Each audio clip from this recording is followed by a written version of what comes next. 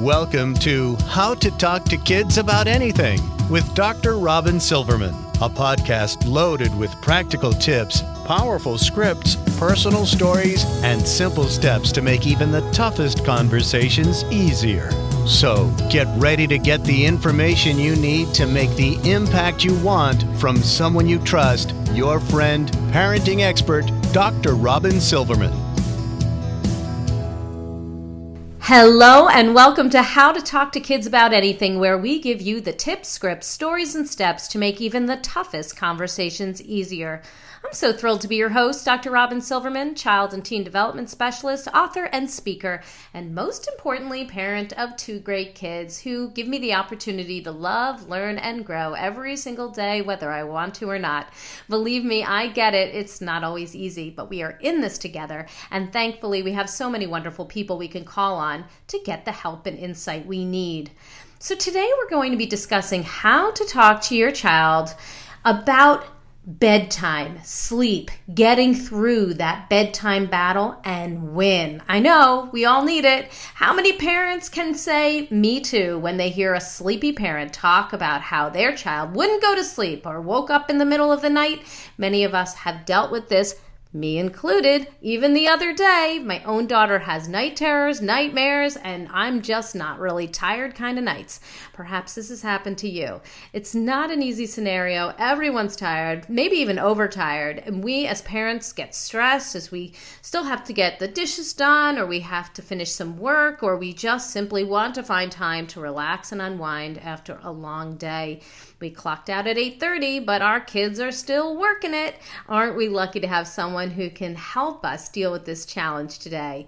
So Dr. Natasha Burgert is a mom, pediatrician, blogger, educator, national spokesperson for the American Academy of Pediatrics. In her full-time suburban private practice, she strives to leverage the traditional values and teachings of medical science within today's digital health revolution. Her work with patients has been featured in outlets such as the New York Times, the Wall Street Journal, and Parents Magazine. Perhaps you've seen it. She's also been highlighted on NBC Nightly News, CBS This Morning, and other local news programs. If she is not in clinic, you can find her on kckidsdoc.com, as well as Twitter, Facebook, and Instagram.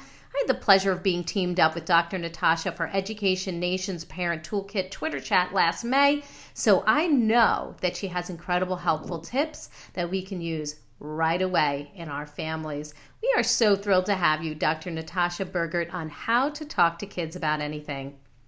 It is great to be here on such a wonderful topic that I think everyone can use some sleep tips. So excited to talk about it. I agree. And before we get right on into it, for those who haven't had the opportunity and pleasure to meet you or read your articles or see you in your office, wow, that'd be great. Would you take a moment to just tell us what gets you up in the morning, what got you so interested in exploring the issue of kids and sleep and winning the bedtime battle? Without a doubt, every single day that I walk into my office, I see tired parents that are looking for solutions. And as a pediatrician, we know how important sleep is. It's so important for our growth and development of our kids, but it's so important for us. And so as more and more parents kept asking these questions, we've really honed in onto how to find solutions to these really common problems so everyone can get a better night's sleep. Okay, so we're going to get into this today, and I know I've got parents shaking their heads, yes, as they're listening to you, because this bedtime battle is something that so many of us have dealt with or are dealing with, or we know we're going to be dealing with it. We know sleep is important for ourselves. We know it's important for our kids. I mean, who hasn't felt like utter garbage after sleep has gone awry, or we got our productivity that's gone down, our moods are all over the place, our attention. Before we can solve this problem, though, could you help us to just understand first what normal sleep behavior is for toddlers, for preschool age, and for school age kids? Sure. So we know that sleep is a really dynamic process. We have to have a lot of things in place, a lot of environmental things clicking in order to make this complex problem work.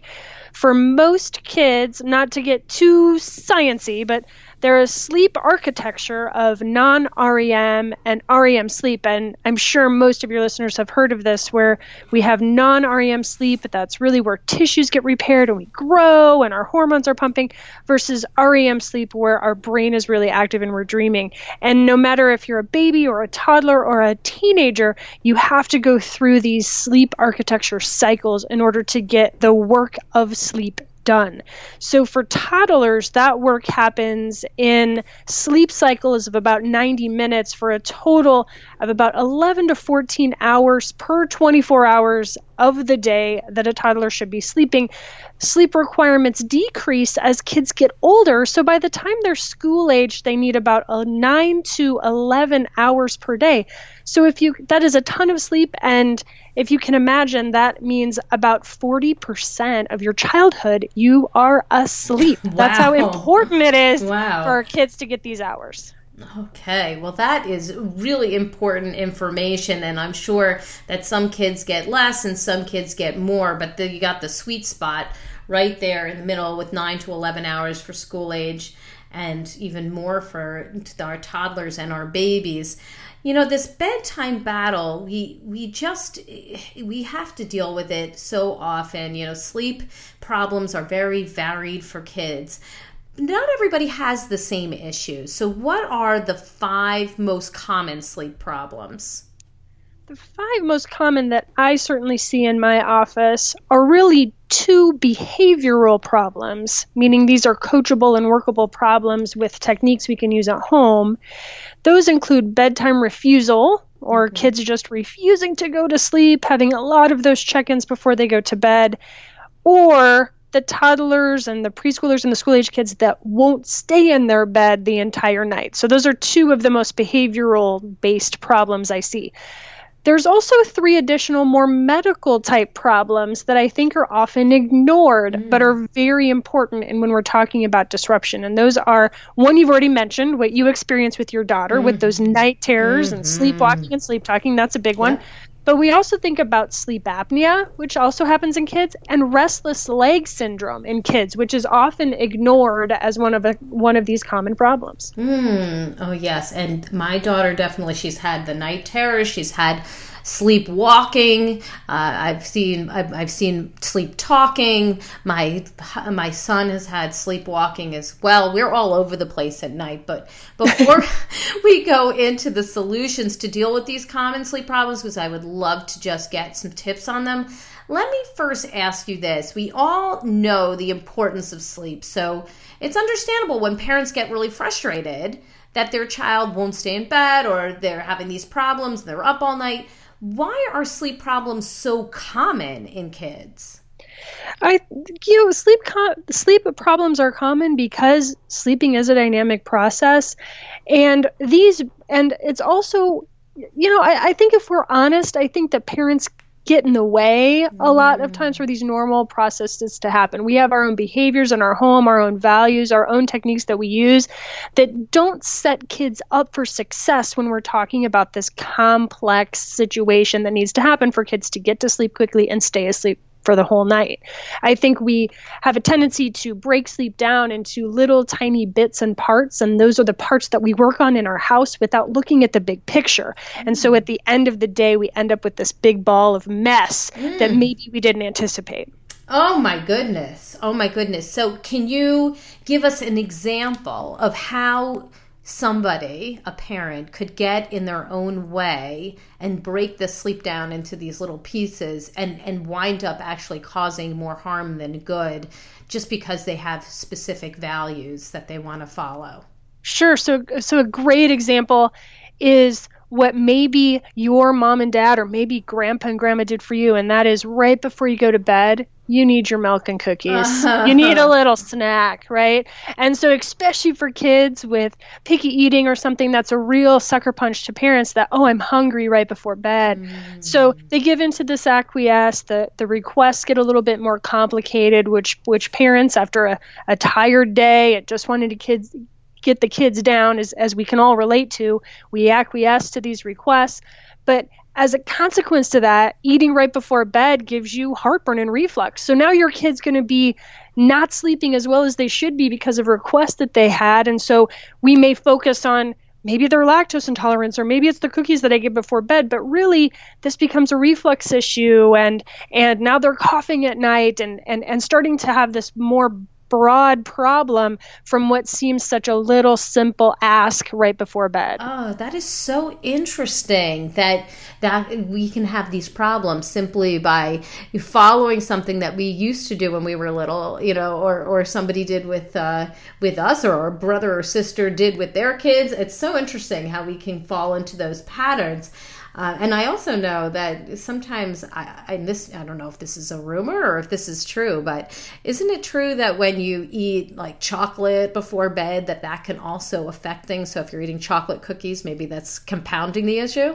No, absolutely. Absolutely. Any sort of food, and especially caffeine-containing foods like chocolate, are going to affect sleep. And it seems like such an innocuous, easy thing to do, and it's so associated in our culture with comforts and love. Yes.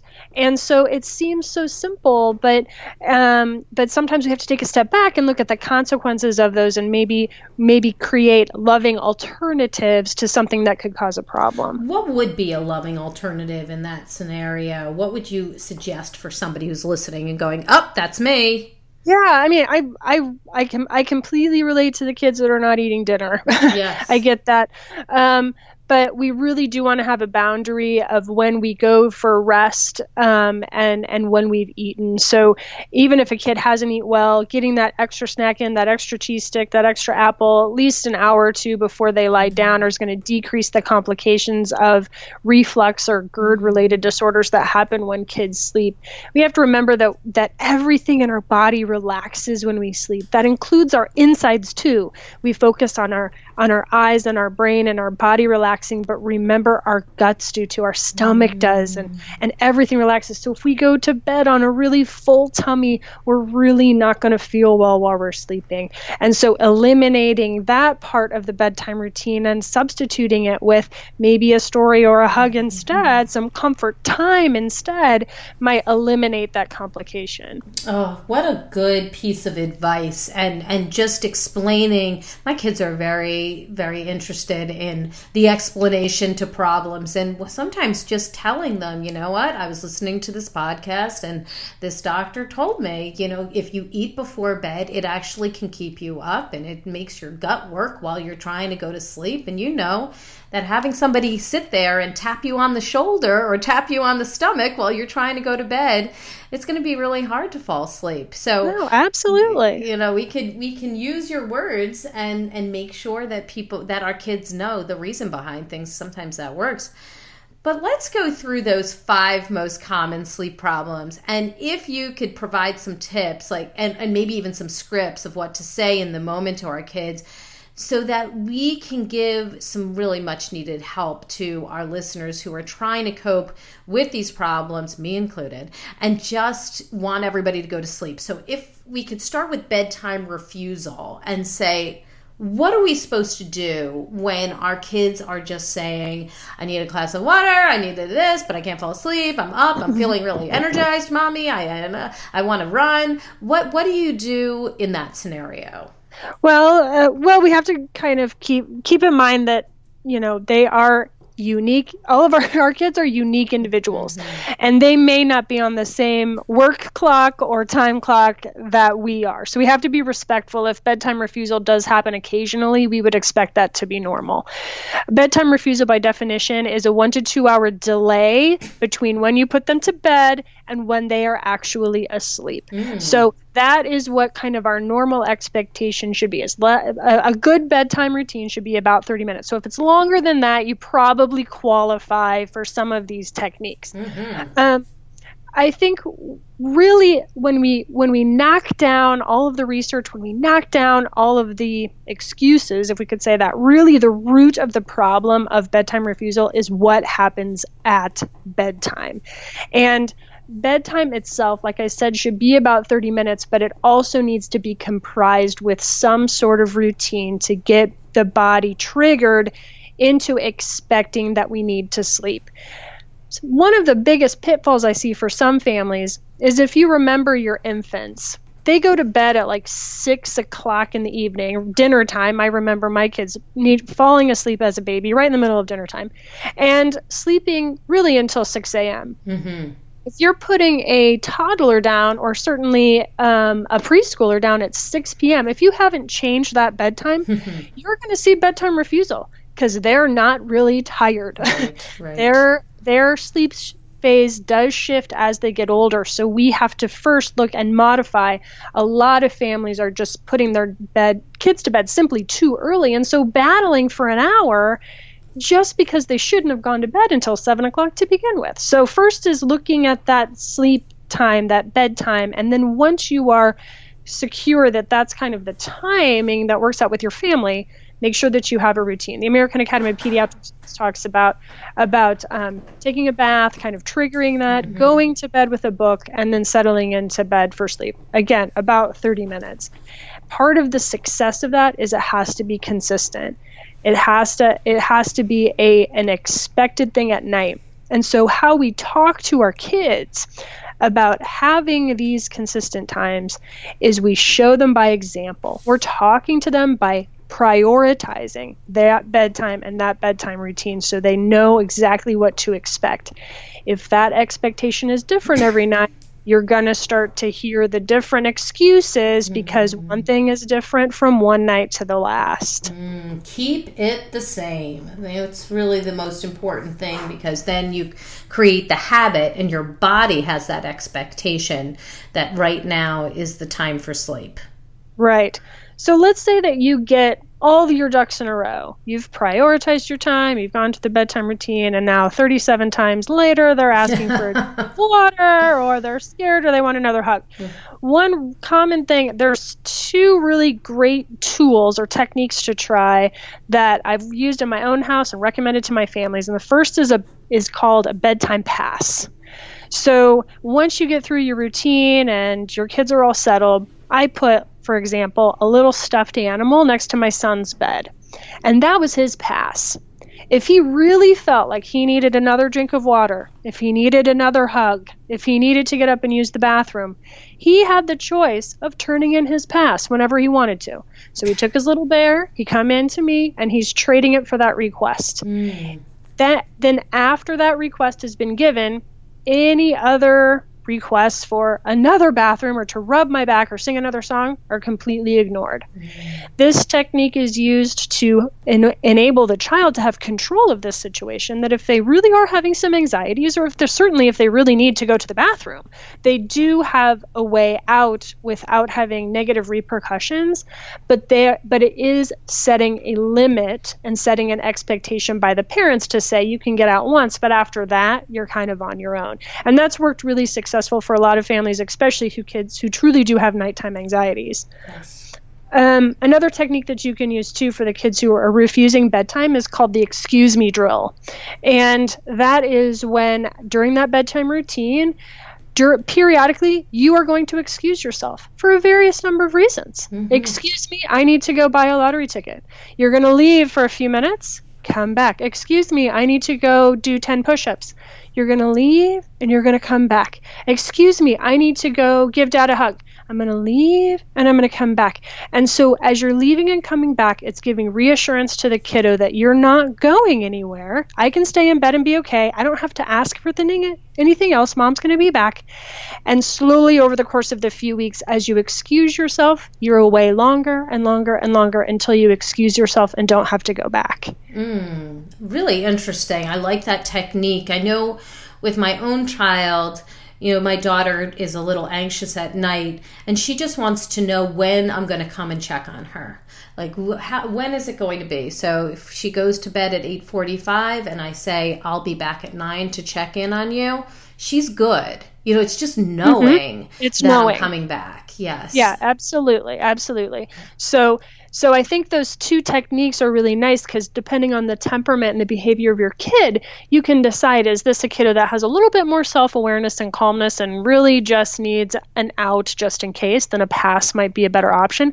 Or if you feel like some of that refusal truly is a little anxiety, anxiousness, a little bit of being frightened by being alone, separation anxiety, the excuse me drill is another way to kind of condition that behavior and start to shorten that routine from a 2-hour delay to a 30-minute kind of secure time there when you're in and you're out and you can get that bedtime work done. I bet you there are a lot of listeners taking a deep breath right now. Just having some really hands-on techniques that they can try tonight, that's going to be really, it's one of those things. We just want some solution, something to try, and something that other people have tried and know that works. So thank you for providing that. Are those tips similar to what you would suggest for the not staying in their own bed? I mean, that's another behavioral issue. So what are some of the tips that you provide for that issue? Not staying in your own bed is first to reassure all of your listeners that this is also a normal behavior. And I also ask my parents when they come with this type of complaint is not staying in their own bed, is it really a problem?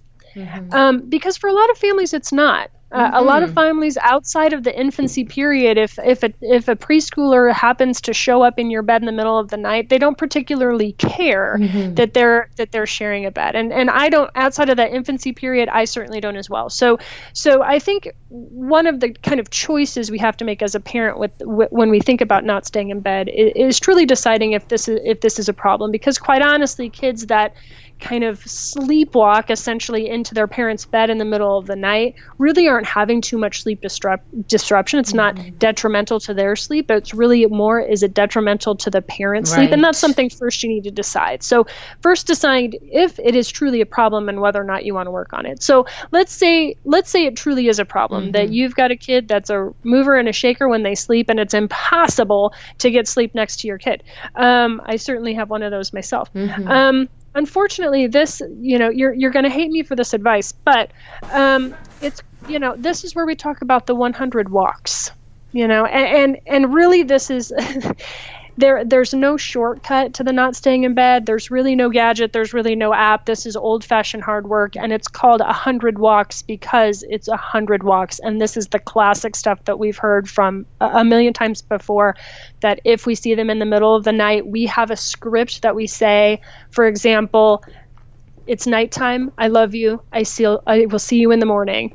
And every time they come into your room, it's nighttime. I love you. I'll see you in the morning. And to walk them back to their bed.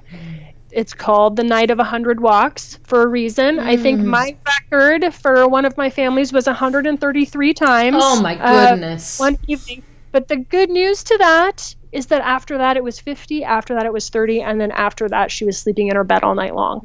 So it is making the choice to kind of take the pain as a parent and be ready to hit this really firmly and with volition so we can get this behavior changed.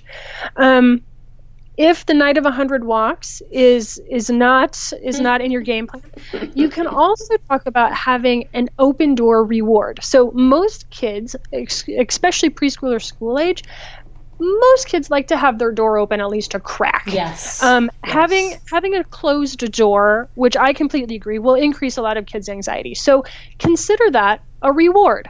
So if they stay in bed, their door can stay open.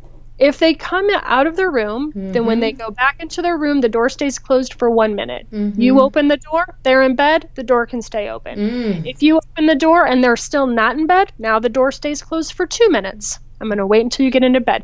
The door will not stay open until you are in your bed. This is kind of the same mentality really as a sticker chart, but rather than having them earn something that's a little abstract in the middle of the night, this is instant reward for good behavior by having that door open. Yes, it takes a lot of work. So does the 100 Walks, but both of these techniques work really well and reasonably quickly in order to get kids to stay in their own bed. So interesting. And I know that sometimes kids go through phases where they are getting out of bed and it doesn't actually last long. And sometimes we have kids that are doing this constantly and parents are getting really frustrated. I know that with my own kids, there have been times when each one of them has had, the series of days where they've been getting out of bed. Who knows what was going on in their heads at that particular time. And one of the things that we did, because we didn't want my husband to roll over onto them, was we put a sleeping bag underneath our bed. And if they came in really quietly and we barely didn't even know that they were there, they could take the sleeping bag out from under our bed and get into their sleeping bag and sleep on the floor by our bed. And it was one of the ways that we dealt with it. And it was probably like a 3-day long situation, and then it was done. So I think sometimes we have more of a chronic problem and we really need to do the night of 100 walks, and other times there may be a short-term solution will do it. No, I completely agree. And I think what is so beautiful about the technique that you used in your home too is you still maintained that boundary that the bed is for mom and dad. Mm-hmm. You were still accommodating to anxiety or feelings or just having a couple of bad days and really giving your child some control, but at the same time still parenting with that boundary that there is a limit, and that in turn obviously showed your benefit. That's great. Thank you. I appreciate that because, we're just working it like everybody else, hoping we're doing the right thing. So speaking of that, we also dealt with night terrors and sleepwalking in our household. Absolutely. I mean, sometimes it's really frightening. My daughter went through some incredible night terrors that scared the bejesus out of us. And my son has gone through some sleepwalking that made us laugh uncontrollably because, it's ridiculous, some of the things he's done in the past. So I would love to find out from you, are there solutions to this? Or what are you supposed to do when your children are having night terrors or sleepwalking?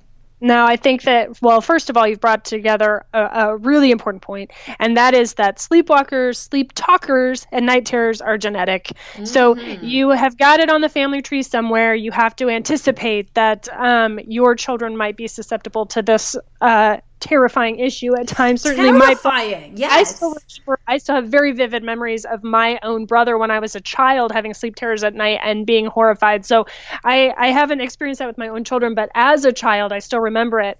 Night terrors are when kids wake up super agitated and confused. They act crazy. They're loud. They appear to be awake, but they're really not. They're in a very active phase of sleep and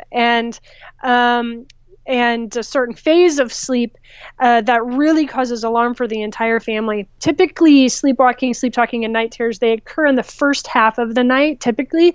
And for some kids, especially those that do it really routinely, parents can almost tell me within a 15-minute kind of window of when that event is going to start. Mm-hmm. So we know that these type of behaviors are increased when kids have inadequate sleep. This happens after really stressful days, or if they've been at a sleepover, or they've been at grandma's house where something about their sleep has been disrupted for a few days prior. That's going to increase the probability that a night terror or sleepwalking is going to happen. So your first thing is just to make sure that as best you can, try to make sure that your kids have adequate sleep.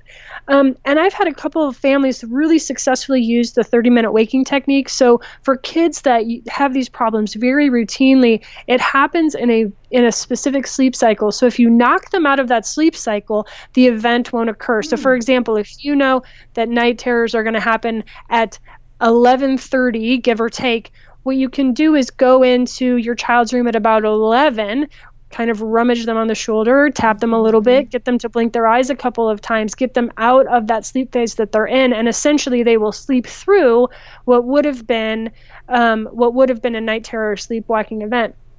People have been wise to this. There's actually apps you can get. There's actual little devices that you can get that do these scheduled wakings for you, and will vibrate underneath a pillow that will do this for you in order to eliminate these events. They certainly are alarming when they happen. Kids have no recollection of them in the morning. That's a big clue as far as the difference between a nightmare and a night terror. And they can easily go back to sleep once they occur. It's just the people who've been trying to console them usually stay awake for the rest of the night. Yes. It is unbelievably terrifying to see your child sitting up in bed, looking straight at you and shouting at the top of their lungs. The first time it happened, I remember my husband got a baseball bat because my child was screaming, "Somebody's in my room! Get out! Get out!" And he's like, running in there. It is unbelievably terrifying. And yes, it is on the family tree. We actually adopted both of our kids and have an open adoption, so we're able to find out this information. And our kid's birth mom, a lovely person who's definitely had disrupted sleep and sleep talks and has, been sleepwalking and has said some very odd things in her sleep. So we had that. We knew that this could possibly happen, and it's happened in different ways for both of our kids. So yes, we did realize that if we made it so our daughter was wearing like very light clothes, something that, like she just wears like little shorts and a tank top to bed and just uses a sheet, she's much less likely to have those. Just interesting. She overheats. Yes. Interesting. I thought it was really interesting too. It worked. Yeah, awesome. So what about the sleep apnea and restless leg syndrome? We're talking, this is really very medical, right? What do we do about that? This is very medical, but I think when we're getting together on our mommy blogs and we're talking about the playground, we talk about the bedtime refusal, we talk about those night wakings entirely as a behavioral problem. And we can't ignore that 3 to 5% of kids have either restless leg or sleep apnea that is causing what is perceived to be a behavioral problem. So if you can treat the sleep apnea or you can do something about the restless leg, that's going to be a more effective plan for you than doing the night of 100 walks. Wow. So sleep apnea, I have got quite a few kids in my practice that have been diagnosed with sleep apnea, actually, and that's where just classically, like you hear about in adults, where you have airway obstruction during the night when your body really relaxes, and that leads to sleep fragmentation. It cuts that 90-minute cycle of REM and non-REM sleep. It cuts it too short. It cycles too quick, and so what happens is, in addition to having other cardiovascular and physical problems, which we hear about in kids, what we see is behavioral problems during the day, daytime sleepiness, maybe even learning problems or behavioral problems or hyperactivity, because they've never really gotten into those restful, deep parts of the cycle. Most commonly, about 50% of the kids, sleep apnea is associated with snoring. And that's commonly what I hear. My kid snores when they sleep like a chainsaw. Can we get their tonsils taken out? That's kind of a slam dunk. That's an easy thing to think about. But some of my kids with sleep apnea presented just with frequent night wakings. They were just mouth breathers or labored breathers. They would gag in their sleep.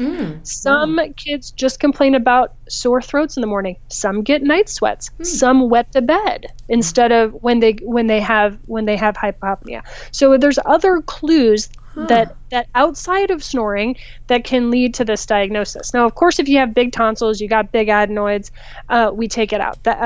For kids over the age of 3, we don't need a sleep study. A good old-fashioned iPhone video of your kid snoring will usually do the trick to get that taken care of.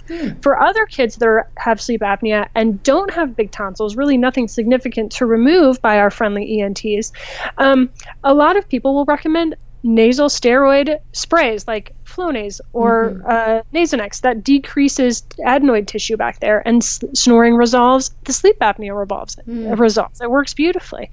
But I think what's important for listeners not only to know is not only can the sleep apnea be the cause of some of these night wakings and some of the reasons that our kids are not staying in their bed and they're coming into our rooms, but we also have to remember that sleep is really involved in behavior and learning. And I would suggest, especially to listeners, that that ADHD and sleep apnea are increasingly being related in literature. And so if you're kid might have a diagnosis of a behavioral learning problem or certainly hyperactivity or inattention, think about, do they snore? Think about these other things that might be sleep apnea, because if you fix the sleep apnea, kids get better rest, they are better with attention, less hyperactive, and some of the behavioral problems go away. Wow. Oh my goodness. I think that there's light bulbs probably going along everybody's head there, because, these are important realizations, and you might just have solved some people's problems. That's great. What about that restless leg syndrome that you talked about? Is that something that we would see obviously and just bring them into a doctor? Yeah, this is interesting. Restless leg in kids is also called periodic leg movement disorder, very similar to what you hear in adults. But what's interesting about restless leg is these are fidgy legs or leg pain right around bedtime. So these are going to be part of the bedtime refusal kids that need to get up.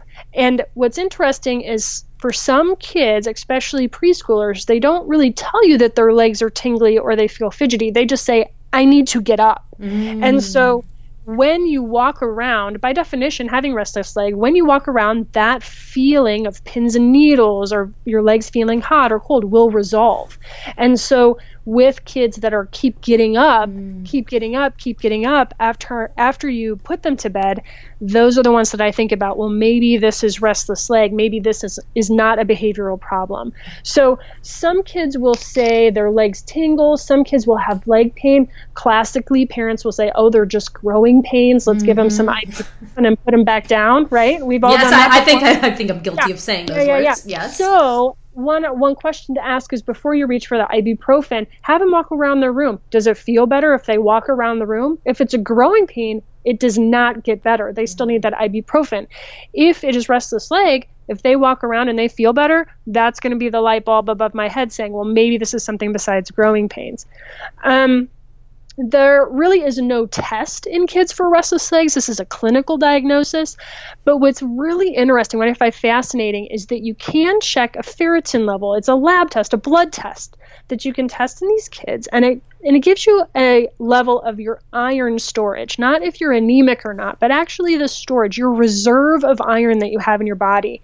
And if ferritin levels are really low and you give these kids that have restless leg symptoms iron supplements, the symptoms go away, which I think is absolutely remarkable. Another thing, and another tip too, is for these kids that have these symptoms, it really gets amplified if they've had caffeine. The sensations in their legs really get riled up. And it also increases, you'll see this as a complication of kids that are on a medication class called an SSRI. These are commonly used for antidepressant or anti-anxiety meds. That will also increase the probability that they have restless leg-like symptoms at night. So if you're seeing sleep disruption at the beginning of the night after starting those medications, this is what I would be thinking of. For some of those kids who really need those medications, they're important in a lot of kids, and we don't want to see that side effect. Sometimes families will offer also melatonin that will help kids with restless leg. Melatonin, the increasing research is really debated. There's some really great links with really good information for parents to read. I'll put that on the blog too for parents as a reference, so they can read that and make their own decision if that might be a solution for them. Excellent. Oh my goodness. We have so many tips coming our way. And I just want to underscore that something you said, that this may be a medical issue, not a behavioral issue, and to look beyond what the obvious thing is and maybe ask yourself, are some of these other things happening that you've outlined? But what about the person that has said, you know what, I've tried everything. I've done it all, but my kid still will not sleep through the night. What do you say to those people? I hear that a lot. I think I kind of ask first questions. Well, first I'll ask you, Dr. Silverman, how long does it take to really establish a habit? How long would you say? 21 days. 21 days for an adult. For a kid, it can take up to 100 days, right? Yes. So we have to remember that sleep is a discipline. Sleep is a habit. And so training techniques, this is hard work. This is the hard work of parenting. And so if you've tried everything, Have you tried long enough? That's my first question. Number 2 is a lot of times during sleep training, kids have something called the extinction burst, or 2 to 3 weeks after you've tried a particular technique, all of a sudden they realize that the rules have changed and this is a permanent issue here. Mom and dad are not playing around. Nobody's playing. And so the tantrums will increase, the refusals will increase, the night of 100 walks will be at the night of 200 walks. It will really amp up, and it's at that point that parents will do a 180. They'll try a different technique. They'll try something different, and now we're back at square one again. Now we're at day number 1 instead of day number 14. Yes. So that's the second thing I ask is this just, you've gone through it, you're not going past that extinction burst. That's a big pitfall. And finally is consistency. I know we kind of touched on this before, but there's a reason that we love to see likes on Facebook. There's a reason that we love Candy Crush. There's a reason that we love Angry Birds, and that is because it gives us intermittent positive reinforcement. We keep going back to that phone to see if we get a prize. And so if you are not consistent, this in bedtime, as in with many things in parenting, if you intermittently say yes, if you intermittently give in, that is a very positive reinforcement of those behaviors. So plan to be consistent. If you are not consistent, and I mean that being mom, dad, grandma, babysitter, nanny, all of the caregivers, because if there's a weak link, these techniques will not work. So for the parents who've tried everything, have you tried long enough? Have you tried to push past the extinction burst? And are you being consistent? And I think within those 3 questions, the vast majority of the time we'll find our answer. Oh, those are really important questions. We should print those out and put them up around our house. I think that's a great idea, because if you're not consistent, if you can't push through, if you feel like if you really are honest with yourself and you say, you know what, I've only tried this for a short time, we're not going to get anywhere. And I love what you said about that. It needs to be across caregivers. I mean, how many times does, grandma or the babysitter or somebody, coming in, maybe dad and mom even do different things. Certainly if you have a divorced household in 2 different households, people might do things differently. So that's an important thing to put on the table. So now is the time for top tip. So what piece of advice would you offer to all parents as they're working through sleep problems at home? What is your top tip? Top tip is that bedtime does not start at bedtime. We really have to prioritize sleep in our house. This is something that is not valued by our society, but is critical for the entire family. And what I mean by that is you can't just hit bedtime, breeze through it without thinking about it and expect perfect sleep in your kids. You really have to plan your evenings. You have to dedicate that time. You have to have a routine. You have to be consistent. And that takes planning, especially for a busy household like mine with 2 working parents. It takes planning and priority in order to get to a place where you can have a successful bedtime. So you can't just start thinking about bedtime when it's time to turn the lights off. And if I could just add one more little mini tip, with my pediatrician hat on and my mom hat on, there's absolutely no reason. Believe me, I have heard them all. There is no reason to have TVs or electronics in those bedrooms. Yes. And so for young kids, just keep them out. Don't ever get them in there. If you've got school-age kids, get them out. If you've got teenagers, get them out. You will never be faulted for the quality of sleep you get for ourselves and our kids if we get those electronics out of the room. Oh, man. I think that's one of those tips that is hard to hear for some people. If they have electronics in their kids' rooms. And it's also one of those things that results in something positive when we take them out. Nobody's ever going to say, I wish we put in some more electronics into your room. So give us the resource of the week. Where can people find out more about you and your articles and all the great work you're doing? I'd love for your listeners to check out kckidsdoc.com. That's my website where I'll put put all sorts of interesting things about common parenting problems that I see in my suburban practice.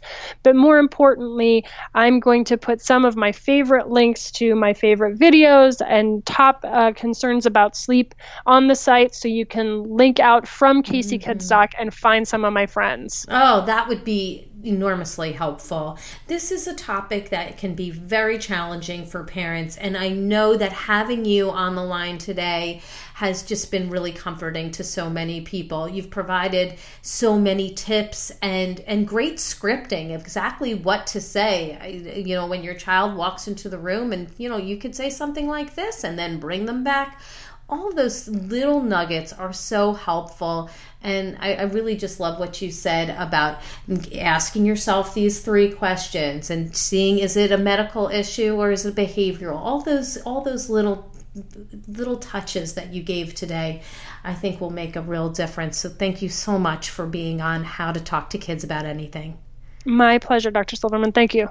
Well, I've got my takeaways, and sweet friends, I know you have yours. Let's discuss them. Come up on Facebook. Let's go to facebook.com/Dr. Robin Silverman, or let's chat about it on drrobinsilverman.com or twitter.com/Dr. Robin.